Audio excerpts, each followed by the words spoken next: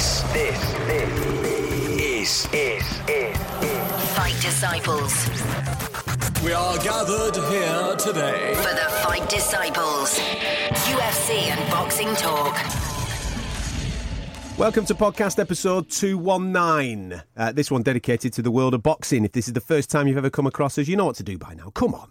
Get on the old iTunes, hit the subscribe button, and then you'll never miss out on our weekly content. We do one boxing show, one UFC show a week, and we have a radio show as well, which caters for the Merseyside market. And on that radio show this week, Rocky Fielding popped into the studio to talk to Nick, and it's all there for you now on that iTunes feed. If you're on Android, you can get all feeds via our website, fightdisciples.com. And we're all over social media too, at Fight Disciples, Facebook, Twitter, and Instagram. So therefore, if you hear something in this podcast, it's near enough up to date to where we are when it comes to record time. But if stuff develops throughout the course of the week, we'll stick it on our Twitter. So therefore, you don't miss out on anything. Keep up to date with us at Fight Disciples on all social media feeds.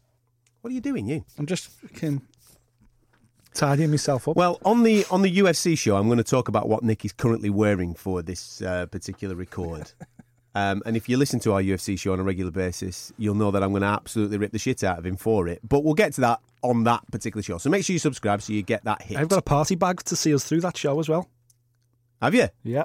Brought it with that. Is that anything to do with your social media of last week Absolutely. where you went to the Echo Arena and started finding bags of coke underneath seats? Absolutely. Have you done some confiscating, have you?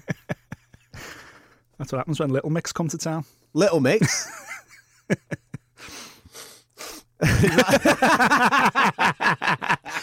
Speaking of whale boxing Super Series, how you doing, Calla? let's get straight in with Calla, shall we? He was enjoying himself all weekend, weren't he? Calla's the boy, though, isn't he? Eh? Mate. Before we get into the actual fight and the breaking it down, everything else, mate. Whale Boxing Super Series has been a fucking revelation, hasn't it? Let's be honest. Contest-wise, Let's be honest. Contest-wise, yes. Don't get me wrong. We'll come on to the fight now. The fight didn't live up to what we expected it to be after the tournament we've just had. But what it does is it's produced an absolute fucking superstar, a pound for pound superstar. And for that, I look back on Calla this time last year announcing it, saying we've got these cruiserweights going in, and we were like, holy shit, imagine if this actually plays out. Well, it did. It was delayed a couple of weeks, but it played out on Saturday. And I thought the whole tournament, the whole cruiserweight bracket has been nothing short of a revelation for boxing. When they announced it and they announced the fighters that were going in it, both of us sat here and went, Usyk's winning it. However, as this has developed, I think we've grown more affection for other fighters in the cruiserweight division. Yeah.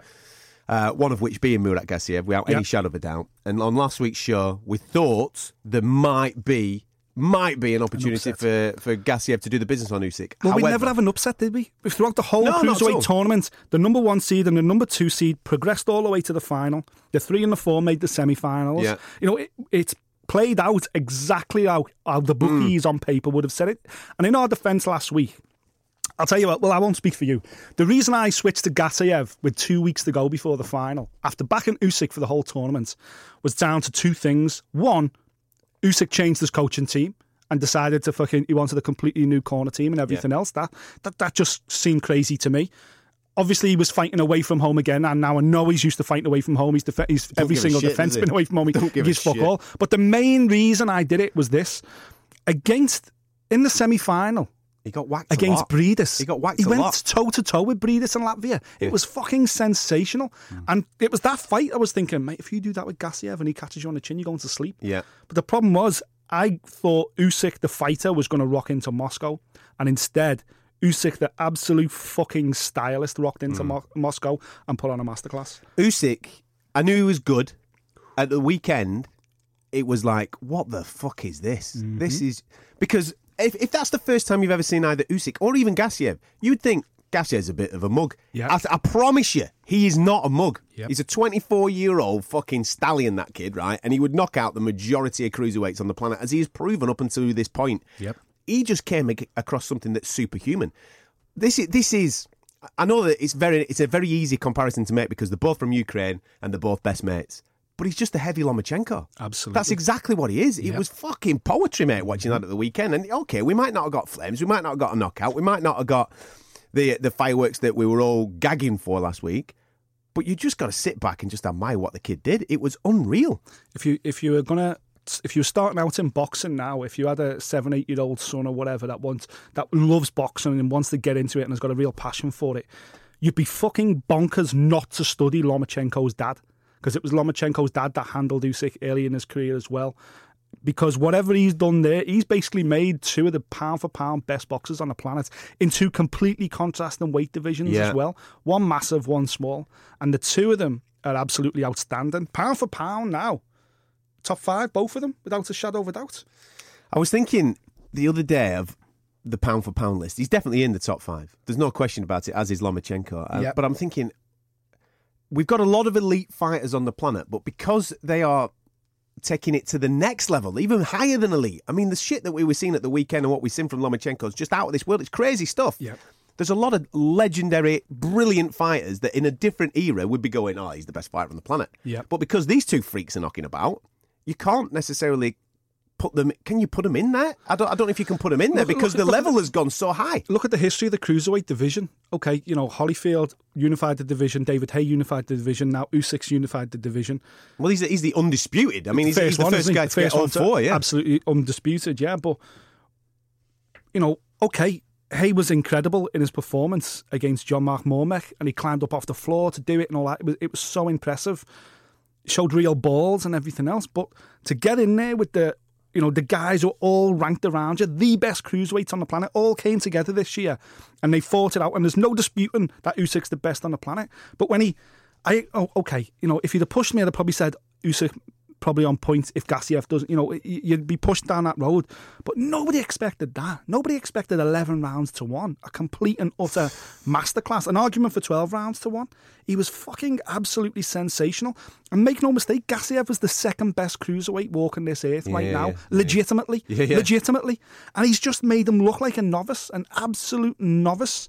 It was just, it blew my mind how one-sided it was, because I was telling everybody I know, listen, it's $9.99, but it's the best $9.99 you'll ever spend. It's going to be fight of the year. It's going to be Canelo Triple G. Exactly. That's what it's going to be. Fight of the year. Don't miss it. It's going to be incredible. And the amount of people messaging me back going, well, it wasn't what you said it was going to be. But bloody hell, he's good, isn't he? He's good. And, right now, right here where we stand, and listen, we'll come on to the Tony Bellew thing, but I said this on social media. I got loads of stick for it, which shocked me. But I think Usyk is a fucking genuine threat to Anthony Joshua's legacy. Well, fact. Right, okay then. Does he hit hard enough? That's my only question. Yeah. Does he hit hard enough to trouble heavyweights? That's my only question I've got with him, because he could dance around the fucking lot of them. Okay, so are you saying that AJ, Fury are faster than Gassiev? I'm not saying that. What I'm saying is that... No, but he avoided Gassiev's shots. He took them. He took a couple of Gassiev shots, but he avoided most of them. His footwork was too good. He was too quick for Gassiev to corner and nail down. So what makes people think that he's not going to be too quick with these big 6'8" robots? I'm not saying that. What I'm saying is that he did get caught. Yeah. He got caught clean. Yeah. And very fair to play to him. He fucking took it. Like a champ. Yeah, he absolutely took it. Yeah. But we're talking about now 6'6", 6'8", 6'9" dudes that it like steam trains. Yeah. Can he take that? If he can, he'll dance around them. He'll dance around them and he'll outpoint them all day long. Can he get them out of there? Yeah. I don't know if he can get them out of there. I think the amount of people that have come at me on social media for that statement about troubling AJ, you've got to look at history. Like, people going, but fucking David Haye was a joker at heavyweight. No, David Haye beat fucking 6'12" Chagayev or whatever his name was. Valuev and won the WBA world title. Defended against John Ruiz. He was only 6'3". This guy's 6'4". Evander Holyfield, 6'3". When I fucking won a couple of versions of the world title. Can we go 12 rounds with AJ, right? Yeah. And not get caught? It's unlikely. Okay, I'll tell you right now. Because I don't think he knocks AJ out. What I do think, though... Potentially not. ...is that if he doesn't get caught off AJ, he would absolutely make him look a mug. He would make him look... He would make him look what he did daft. to Gassiev. He'd make him look daft. So at the end of the 5th round against Gassiev, the second best cruiserweight on the planet, no one can argue with that. Mm-hmm. Gassiev's corner even said to him, should we pull you out? Because he'd gone. His head had gone. He couldn't. It was Lomachenko type stuff. Of course, he couldn't. This is why people quit against Lomachenko. You can't land a glove on him. He's too quick, and he's hitting you with 5 and 6, and then stepping to the side. Yeah. His footwork, Usyk, for a cruiserweight. Fuck me. I've never seen a cruiserweight move like that. I said at the time, he moves like a middleweight, and by that I mean the angles that he comes out of. He comes so in quick. He comes in obviously what you would class as traditionally, but the way he gets out of the situation, you're thinking, where the fuck has he gone?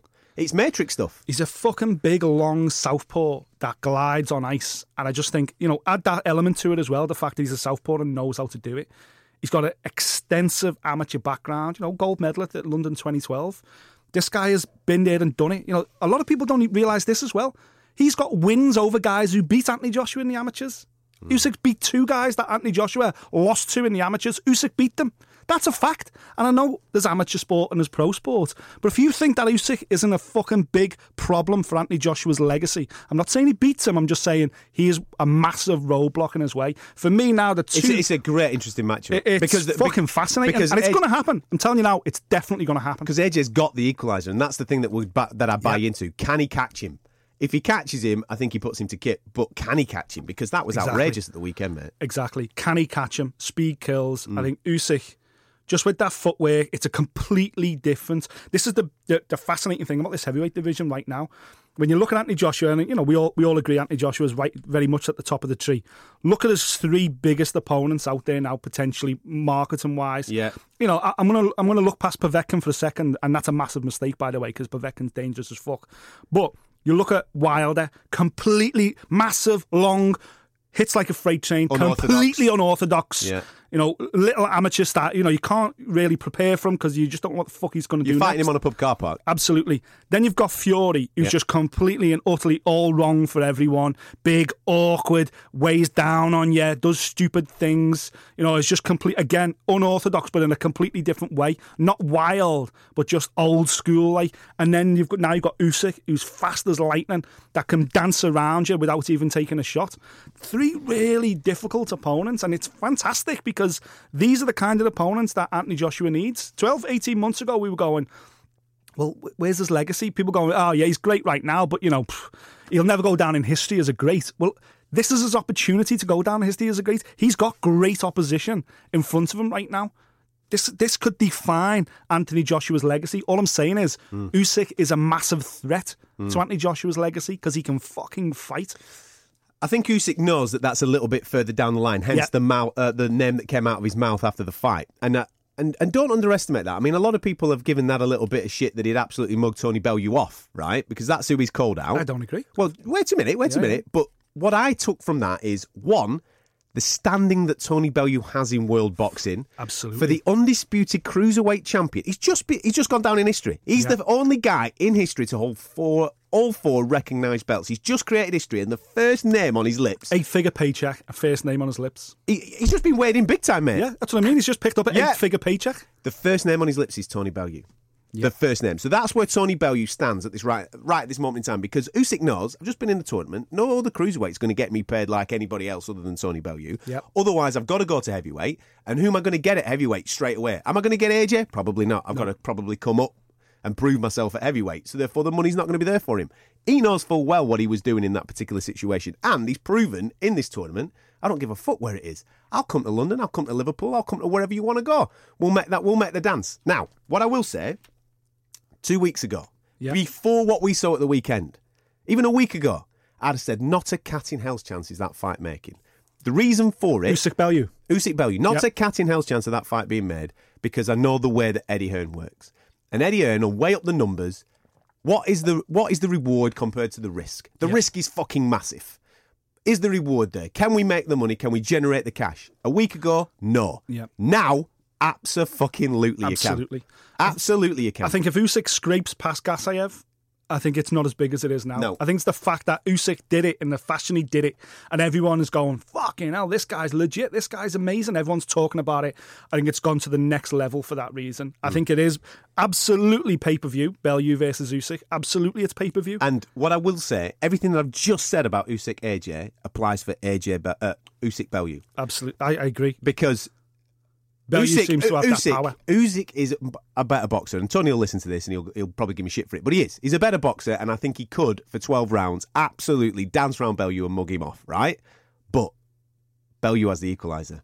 Can he catch him? And that is the thing that I'm intrigued by. Can he catch him? Yep. And if he catches him, pay-per-view. and if he and people will say, well, Murat Gassiev, he can whack, and he didn't catch him. I think everybody would agree that Tony Bellew over the last 12 to 18, maybe 24 months has definitely developed as a boxer. He's got more skills. What I would say about Murat Gassiev is that he didn't change his plan. It was one plan. Yeah. I'm going to try and bomb this kid out with one shot. Yeah. I think Bellew's got a... And people will give me got a shit for better this. boxing brain. I think he's got a better ring IQ. He has, I yeah. really do. Absolutely. And I think he would adapt within the fight. There's no quitting him. And I think he would try different things within the fight if plan A, for example, is not working. I think plan A is knock the fucker out. That's what I think plan A will be. Of course. And he's got 12 rounds to try and catch him.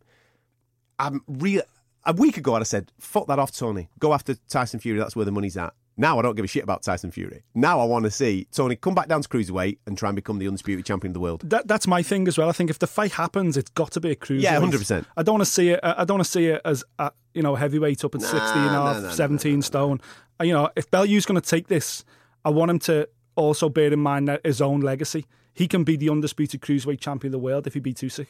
I'd rather see him do that because he's already said he's not going to fight Anthony Joshua anyway. Usyk's on a different journey. Usyk sees Bellew as a stepping stone to the heavyweight division after his wins over Hay, and then potentially 2 or 3 years down the line, he's going to be leading contender for Anthony Joshua. Bellew's not on the Anthony Joshua train tracks. He's trying to just define his own legacy and make as much money as possible. Finally, it looks like Usyk is legitimately going to put... Because he's pay-per-view now. He's got to be pay-per-view. Top 5, pound for pound, uncut. Well, it's irrelevant. What people saw the Usyk fight. Yeah. Bellew's pay-per-view. Forget it. It'll happen in the UK if it happens. Yeah. It'll be on Sky Sports pay-per-view. Bellew will be able to pull him in just because he's Bellew, but because Usyk's done what he's done. Yeah. The narrative's there. The narrative's there now. Fucking People are easy. like, Sell who that. the fuck is this guy? Let's have it. Absolutely. Of course. It's like I said, a week ago I'd have gone, nah, the Carrington House chance. Now I'm like, fucking dish me in. I hope he's persuaded his missus on that honeymoon, mate. That's all I'm saying. I love the way Naz on the broadcast as well was like, don't rule out Bellew.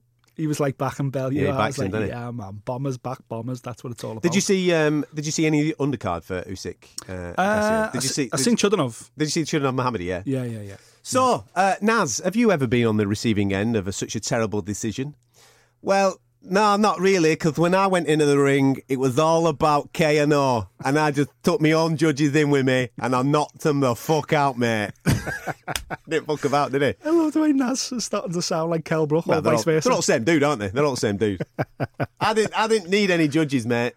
I knocked them out. Yeah, he got a favour there, Chudinov, didn't he? Yeah, absolutely diabolical, Jesus. mate. Absolutely diabolical. Well, I'm up for it. I'm up for Usyk Bellew. I hope that fight can get made. I'm just fascinated to see if Bellew can catch him. It's just amazing now because I think heading into the weekend, we didn't have an opponent for Bellew. We were still kind of clinging on to the hope that Andre Ward is going to reverse and come back Tyson out. Fury. Or potentially Tyson Fury. I just think politically Tyson Fury's near impossible to make. Yeah. But right now, it's a perfect opponent. And Bellew come on social media straight away and was like, I was born ready, which says you everything. And, it's unlike Bellew to not call out the fight himself. But I think you're right. Up until Usyk's hand was raised on Saturday night, after that performance, He's ready. he wasn't a real live opponent because he wasn't an 8-figure fight. Now, Usyk for Bellew is an 8-figure fight. It's going to happen. I think it's going to happen before early next year. Well, the rumour is that it might be September, October this year, mate. Really? Shit. I guess Usyk fucking... Usyk just It's fancy. not like he was bashed up, was it? No, let's do it. Wow. Sign me up. Sign me up indeed, mate. Please. Liverpool, please. Speaking of Liverpool, Liam Smith were in action at the weekend, obviously, against Jaime Munguia. Came up short against a very solid young champion in Munguia. Listen, I'm going to put this out there. I know Joe listens to the show, but I'm going to say it anyway. If Liam Smith had one-punch knockout power, Yep. he'd be a two-time champion. Yep. Because Munguia gets caught, and he got caught a couple of times. Now, don't get me wrong, Munguia won the fight quite comfortably in my eyes. I thought he was technically brilliant. I think he hits like an absolute steam train. Yep. And Liam Smith did take a lot of whacks and proved that he has got massive sets of bollocks. But on the way in, as we predicted last week, Munguia gets caught. And I think if he fights Jarrett Hurd, I think if he fights Canelo, I think if he fights Charlo, he gets sparked. Yeah. I really do. I think last week we were talking about Munguia and we were saying because he'd only ever been past 6 once before, Liam needs to take him into deep water and all that kind of stuff. The fight played out slightly differently. I thought Beefy had good success in the first 4 rounds. It looked like the game plan was working for me. Munguia was the busier fighter, but Liam was countering well, and Obviously, the knockdown in the middle of the fight certainly didn't help, and I think that kind of turned. But at no point did Munguia slow down. At no point did his engine run out. He was just so fucking busy. It was relentless. It was his performance. He just throws so many shots. He's constantly on the front foot. He's constantly on you. I think during the fight, the commentary team was saying, fucking Liam Smith just loves being in fights. Like, Liam is one of them. He'd fight every day if he could. And that smile on his face, he smiles even when he's taking shots because he just loves fighting. This is what he's put on the planet to do. But I think at times the smile for me was just like him saying, fucking come on, kid. You know, there was no point Munguia took a backward step. There was no point when he let Liam, like, sit back on a shot or anything. Do you know what I mean? It was just constant pressure. And that's what impressed me. Listen, I know he's only a young kid, Munguia and everything else, but that pressure he puts on is just fascinating, and you just think, wow, his record suggests... He does get caught, though. He does get caught, absolutely gets caught, and I think that's just because he's so raw and so young and so keen, and I think, you know, he was determined, it was quite clear he was determined to bomb Liam out before Canelo did it to make a statement, and he tried to, you know, that's why he completely almost emptied the gas tank in the 5th, but then he come out in the 6th and got the knockdown at the end of the 6th as well, and I was like, fucking hell, this kid... What kind of engine has this kid got? It's unbelievable. That's what impressed me the most of them. It was more like the amount of shots that he throws rather than the one-punch knockout power. Oh, no. As you say, I think Liam was so fucking brave. He had absolute massive bollocks to go the distance. But I think Munguia is only going to get better for me. I think this kid is definitely worth looking out for. I think right now, you're right. I think a step up against one of the other champions would be a bit of a mistake because he can be tagged. But I think this kid in 2 or 3 years' time is going to be something else. He was impressive there, and I think they've got a little bit of Golden Boy's got a golden child there, no question about it. He's only, 21? 21, I think he is, yeah. Now, obviously, they both weighed in the same on the day as well, but then I'm hearing on the night... Munguia had jumped up like 2 fucking weight divisions. He did look a lot bigger than Liam in there. Rehydrates well. Yeah, absolutely. But this is something that's getting discussed this week, actually, by the ACB, the Athletic Commission of Boxing in America. I think they're meeting in California, or the ABC, sorry, the Athletic, whatever they're called anyway.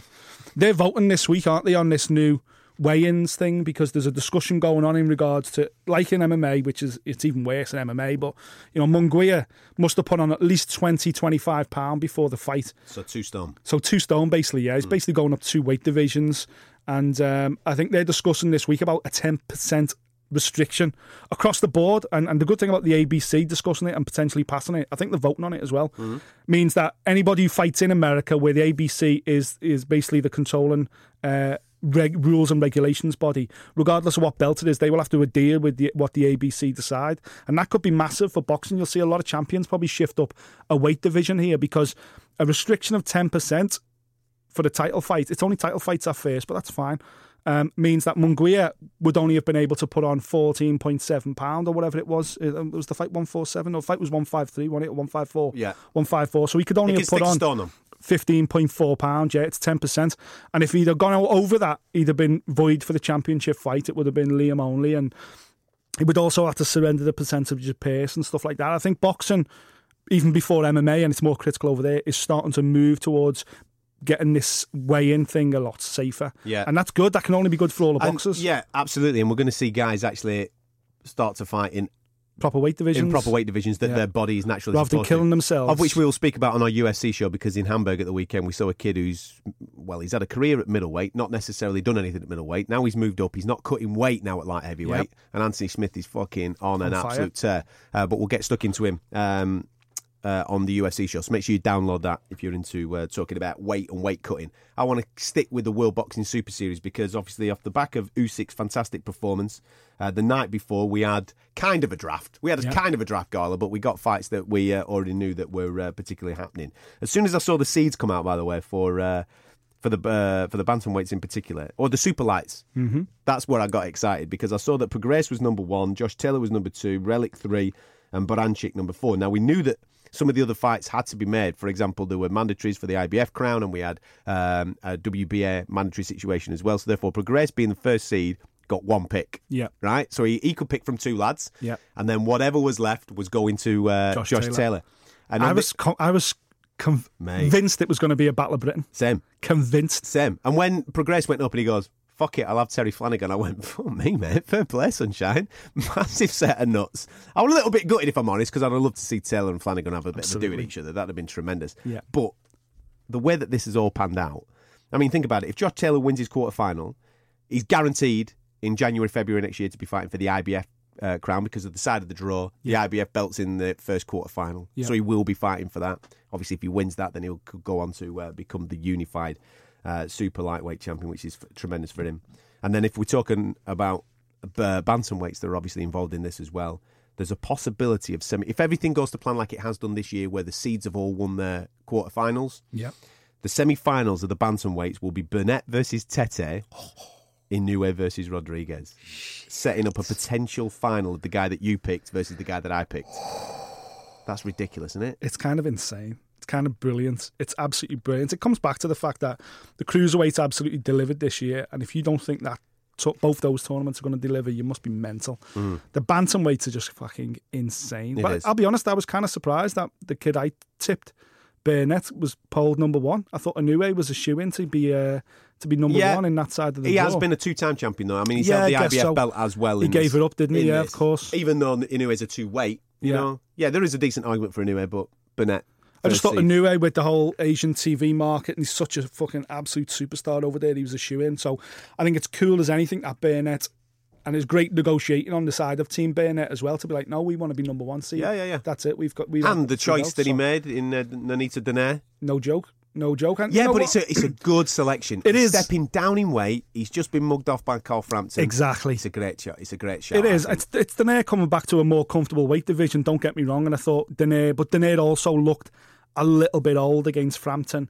But it also makes sense in terms of marketing as well. Yeah. You know, the Irish fans have just been treated to Donaire Frampton. They know all about Donaire. They've been sold on the narrative that I'll be Donaire's this big gobsmacked if it's not in Belfast. It'll 100% be in Belfast. Yeah. But the Irish fans will be like, oh, yeah, okay, let's go back again. Donaire was like from what I've seen on social media, he loved Ireland. The Irish fans really took to him.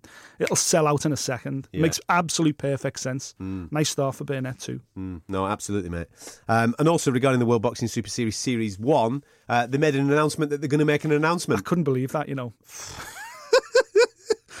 Big announcements. Right. The announcement's coming. When they put on their social media, we're going to make an announcement this week. Yeah. So they're announcing an announcement, technically. I just text John. Joe was obviously, I think he was still in the States when I texted him. Because I thought, if they're making an announcement this week, they've secured it. Yeah. It's done. They've told the shit. Yeah. So I text Joe. Hi, mate. I've seen that they're announcing an announcement. What's the date? Is it all confirmed? Jeddah? Which one is it? Is it first weekend, second weekend of September? Don't know yet, mate. So whether he's bullshitting me or not, I don't know. But they don't know yet. It's fucking It's crazy, a mess, isn't it? mate. George Groves on social media last week saying, what the fuck's going on? Yeah. Am I training for a fight? Am I not training for a fight? What's going on? It's a bit shocking, isn't it? And It's this is shocking. where they've let themselves down a little bit, because fight for fight, they've all been brilliant. I've loved every nailed it. single brilliant. Every time I've been in the arena to watch one of these events, it's the bollocks. Yeah. From this bit here, this organisation bit of this particular finals let us down.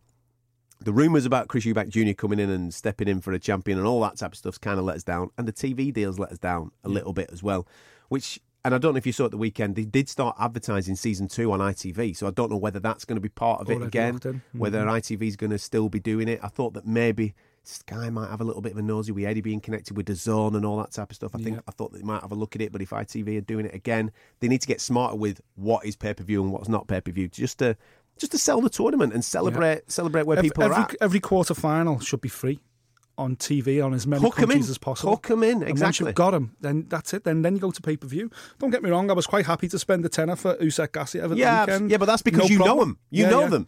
The average man on the street don't know who those guys are. Exactly. But, you know, they went straight in with pay-per-view, didn't he, for this super middleweight tournament, which was a shame because it could have been so much bigger. But, you know, at the end of the day, the thing with the ITV that you lose as well is it's the promo stuff in it. And they ain't dropping any promos on ITV1 or ITV4 or anything else. So the build-up to it is non-existent except on social media. That's what you miss. When it's on a sports channel like a BT or like a Sky Sports, you know the build-up's going to be there. The Gloves Are Off shows are going to be there. Magazine support shows are going to be there. If you watched on YouTube, World Boxing Super Series put a sick, absolutely brilliant promo for Usyk Gassiev on their YouTube channel. It was fucking worthy of any TV station. Yeah. The amount of people that watched it, you know, it was less than 6 figures watched it, and you think it's such a shame that this isn't on TV, because on getting mainstream TV broadcast, because this fight deserves it. It is going to be interesting to see what they have learnt from season 1, because event-wise, no problem. The matchups, no problem. Just the accessibility for fans is just that next step that they need to take it to. And I think, it's a stroke of genius with what they've done with the DAZN. Because let's be honest, I mean, that was last week, wasn't it? The DAZN press conference, where obviously Eddie went to America and announced some of the American fighters that are going to be signed up to Matchroom USA. Listen, it's a little bit underwhelming. I'm not going to get a hard on about it, but they do have the jewel in the crown in Anthony Joshua, and having that exclusive to DAZN rather than it being on other networks in America will definitely create interest. Obviously, they've got some Bellator on there as well, which... they seem second tier MMA. Yeah, but they seem to be getting their ass into gear with the welterweight tournament. There's no question about that. I think the jewel in the crown, as well as AJ, stick in the World Boxing Super Series on DAZN. I think they'll do all right actually in the States, and therefore they might make some noise over there. Well, that's it. You see, because you fancy DAZN now in the US for the US market are going to have a lot of shoulder programming around all this boxing that they've got on. So it's kind of going to be like a. I know they've got other sports on there, but it's kind of be like if you're an American fight fan, it's a no-brainer that you're going to go to DAZN and subscribe to DAZN to get all this great content. I think in the UK, because it's so disintegrated, there's just content everywhere. My World Boxing Super Series over on ITV, my Matchroom shows are on Sky, my Frank Warren shows are on BT, my international shows are on Box Nation. It's fucking, it's all hard to keep track, and we're in the industry and it's still hard to keep track. That I like to have a row with Dan Raphael from ESPN on a regular basis. Because he's a fucking waste of space, that's why. All right, calm down. Sometimes we have nice chats, sometimes we have a little bit of an argument, but I saw that he's got a bit of a bee in his bonnet because obviously he works for ESPN. ESPN have released their subscription service, which is ESPN Plus. Yeah. And he put this thing, which backfired on him really on social media, which is the best subscription service or something. And he put best for boxing. Yeah, he put ESPN up there, HBO, Showtime, and obviously new DAZN, which is yet to be launched, right? And it backfired because Eddie retweeted it, and everybody who's over an Eddie fanboy jumps on it and goes, DAZN's going to be amazing and all this type of stuff. But if you think about it, really, with what DAZN see, because they've got the World Boxing Super Series and Anthony Joshua, they've kind of got a leg up on everybody else. Absolutely. Showtime, without any shadow of a doubt, have the best fighters, I think, if you look at their talent roster, because they've still got Wilder, I suppose. They've still got the likes of Errol Spence and people like that on Showtime. HBO have only got Canelo, really. That's it. That's all they've really got. Yeah. And if you go to ESPN, they've got Terence Crawford. It's only relevant when Terence Crawford and Manny Pacquiao fight, but Manny Pacquiao has now just announced that he's a free agent, so he's not actually connected to Top Rank and ESPN no more. Yeah. So is Loma? Oh, and Lomachenko, ESPN, yeah, of course. I apologise. But Loma, best fighter on the planet, he's still quite a hardcore fight fan. Yeah.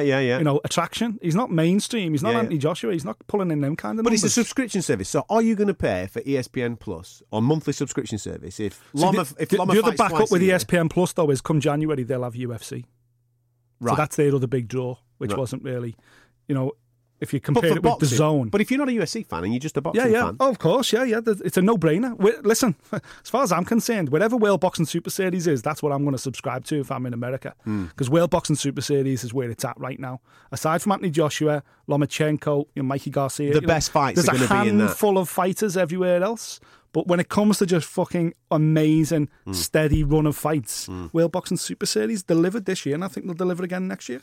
Speaking on the DAZN thing, 2 little points from the press conference last week. Anthony Joshua, I thought, played an absolute blinder. Don't go over there. Don't be bland. Don't just stand there and look pretty.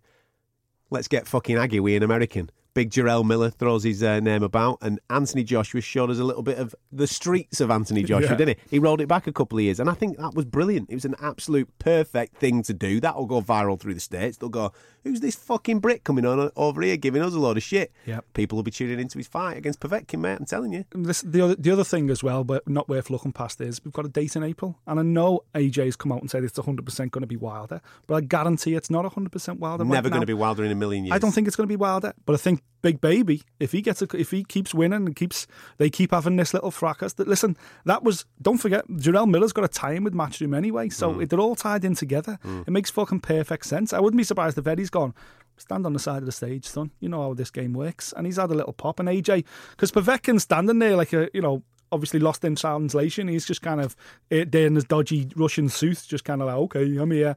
And you were never going to get that with Povetkin. But let's get Miller on there. Let's get Miller get his tongue wagging a little bit, and then AJ obviously responds to it and everything else. And as you say, the narrative is there now. It's already in place. It will not be Wilder in April. Just to let you know, big baby Jarrell Miller, surprise, is part of the Sky Sports team this weekend for the Dillian Whyte fight, as is David Haye and Tony Bellew, which could be a little bit of a laugh, couldn't it? We'll get to that in a minute. Like I said, Manny Pacquiao, a free agent, and the other thing that comes off the back of the DAZN thing is that Demetrius Andrade has signed to Eddie. Yep. The WBO have issued purse bids on the 25th of July. I don't know what day is it today. So on Wednesday of this week, 25th of July, the WBO middleweight purse bids will be up for Billy Joe Saunders' title. Andrade's the mandatory challenger there.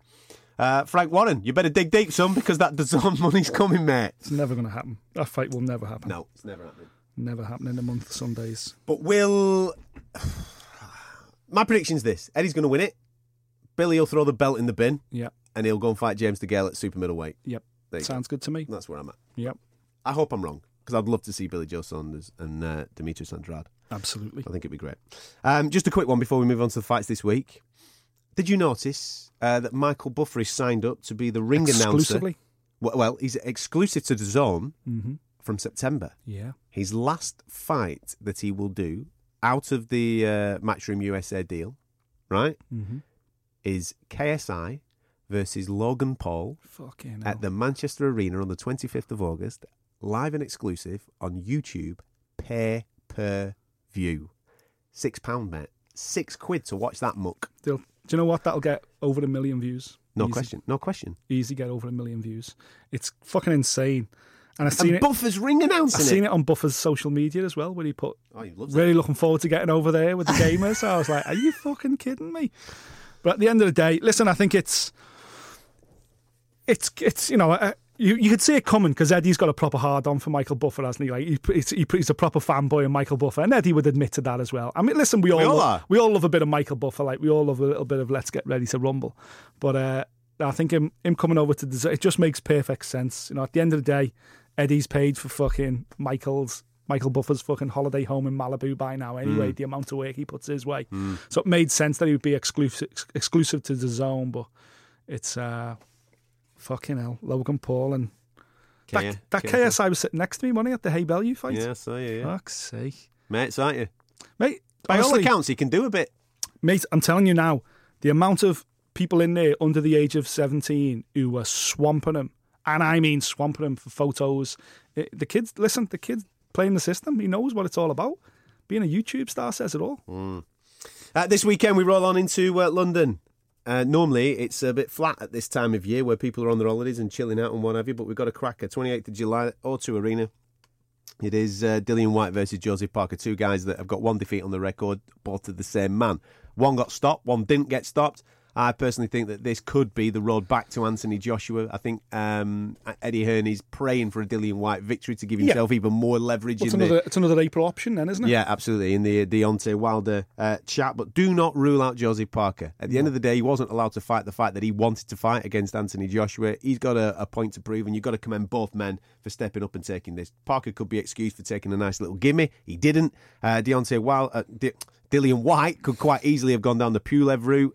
He could have carry on chasing the Deontay Wilder situation, but he didn't. The opportunity came. It was made in 72 hours, and Dillian Whyte versus Joseph Parker is on like Donkey Kong. Do you know what? I think it's going to be fucking flames. I do. I don't know why. I just think it's going to be an absolute gun show.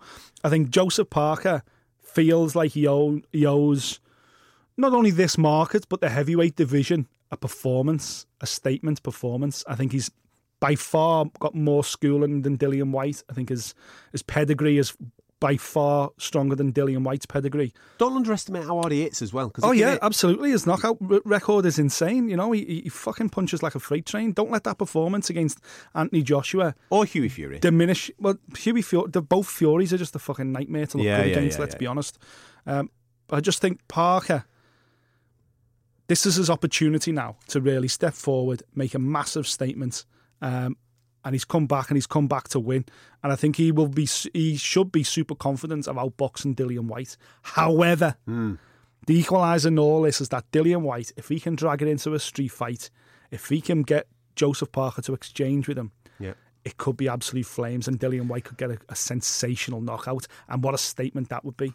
he stopped the one guy that AJ couldn't. Wow. That's how you set That's up a good world narrative, title isn't fight. it? That's how you set up. That's a good narrative. That's how Dillian Whyte pushes to the front of the queue for April and goes, I've just fucking obliterated Joseph Parker. Bring me the head of Anthony Joshua. Let's do it again. Because don't forget, Let's go! Dillian Whyte, Anthony Joshua 1 was fucking great fight. Yeah, it was. Super entertaining. This is how I think this is going to play out.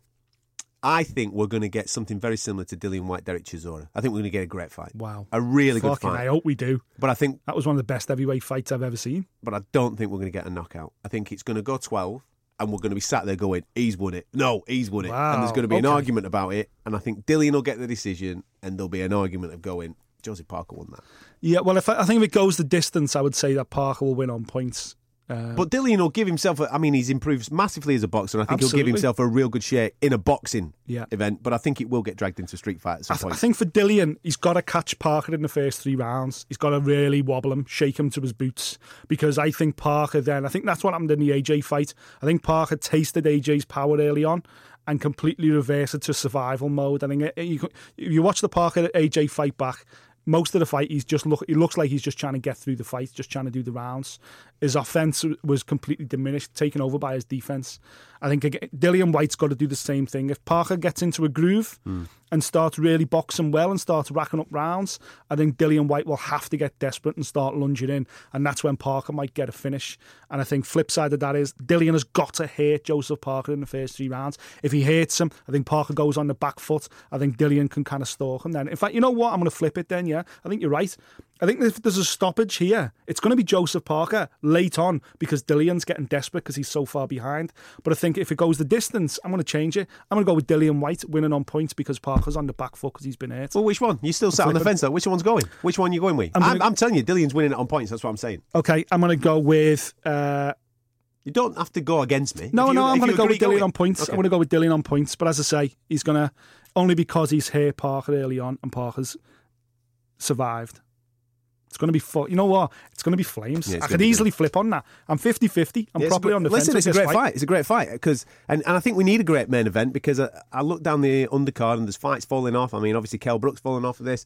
Sam Egginton's falling off of this. I'm gutted for Sam. There's all sorts of stuff falling off. There's a decent knot there between Del Boy and Takam, but I don't know how to judge it because every time I watch Del Boy, there's got to be needle in the fight for him. There's got to be some animosity towards the opponent to get the best out of Del Boy. Yeah. I don't think there is in this.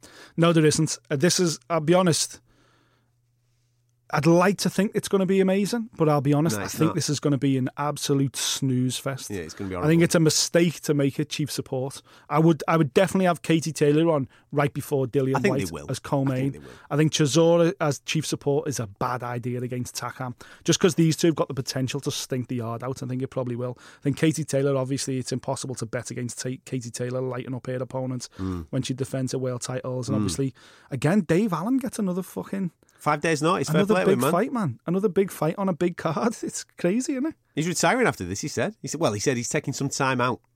If you're thinking about that going into a fight, is it Nick Webb that he's fighting this weekend? Nick Webb, yeah. Dave the Rhino. You got to love him. He'd just fight any bugger, wouldn't he? He's fucking Doesn't great, matter isn't what it is. He fights anybody.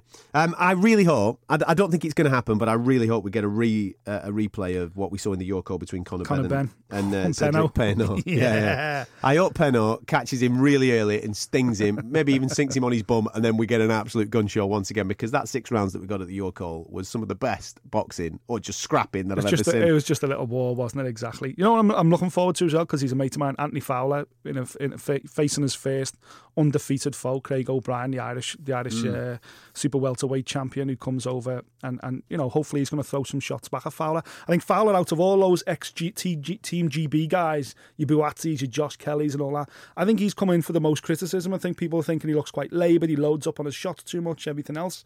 But I think the way he's been matched with tough guys, and I think you should see the best of Anthony Fowler this weekend.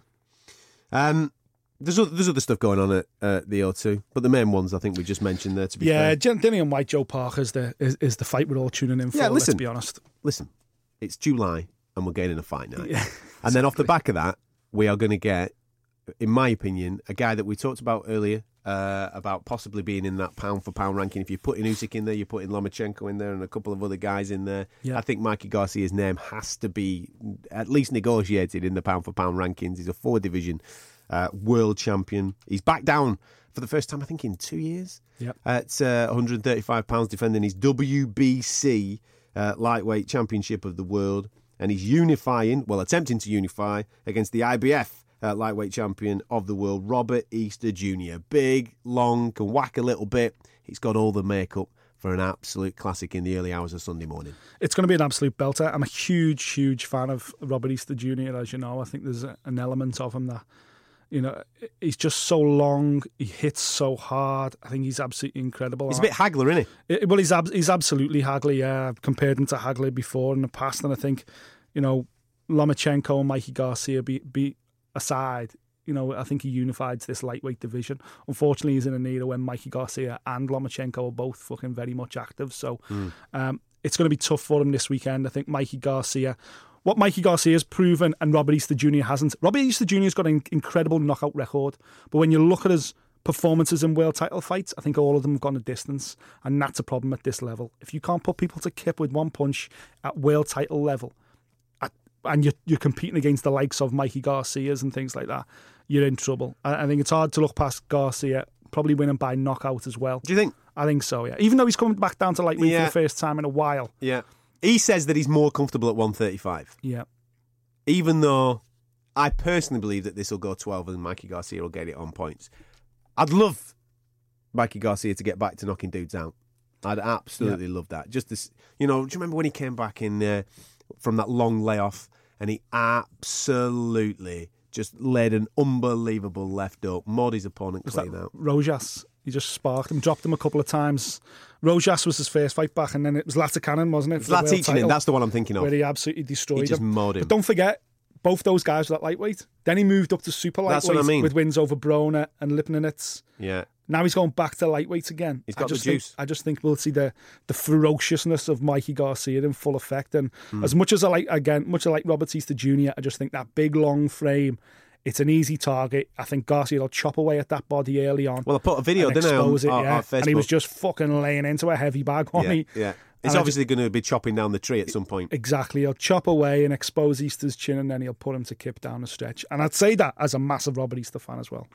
On the undercard, by the way, King Kong's on there. He's back in business. Yeah, 50-year-old Luis Ortiz is back. Yeah, he's back doing his thing on the undercard. And also, I don't know if you've noticed this, but our old mate Big Daddy Brown's fighting in Sydney in the early hours. I think it's in the early hours of Sunday morning with the time difference and what have you. Outside Yates's? He's outside Yates's, yeah. He's got a little bit of a fracas with another door lad. They're going to be doing bits. But it's good to see him back after Dillian absolutely basically ended his career. It's good to see him back doing a bit, earning a few quid. Let's talk about the pound for pound then before we sign off, because I'm curious to know where you're at with your top 5 pound for pound right now. Because let me write it down. Garcia's in action this weekend. Opportunity to make a statement just like Usyk did. I think going into the weekend, few people probably would have put Usyk in their top 5. I think right now, if he's not in your top 5, you don't know boxing after that kind of performance against Gasayev. But I think Mikey Garcia now gets the opportunity against another undefeated world champion to prove himself to be top 5 pound for pound as well, to reaffirm his place in the top 5 pound for pound. Where you at? Come on. These are my best 5 fighters on the planet. But in no real order. Is that what you're saying? These are your top 5 best on the planet, but not in order. Fucking hell. I've just written 5 names down. I didn't put Terence Crawford's name on. Listen, mate, there's an argument Terence Crawford isn't. Listen, I know fucking Terence Crawford's outstanding, 33-0 for Christ's sake. But look at Terence Crawford's resume. That's, it's... Right, are you ready? These are the best 5 fighters on the planet. Okay. Right. Lomachenko, Defo. Usyk. After that performance, Defo. Triple G. I think it's impossible to leave him out, me. It's a very fucking Eastern European top. You can tell you're from Europe. Well, check where I'm going now. Inoue. Oh, yeah.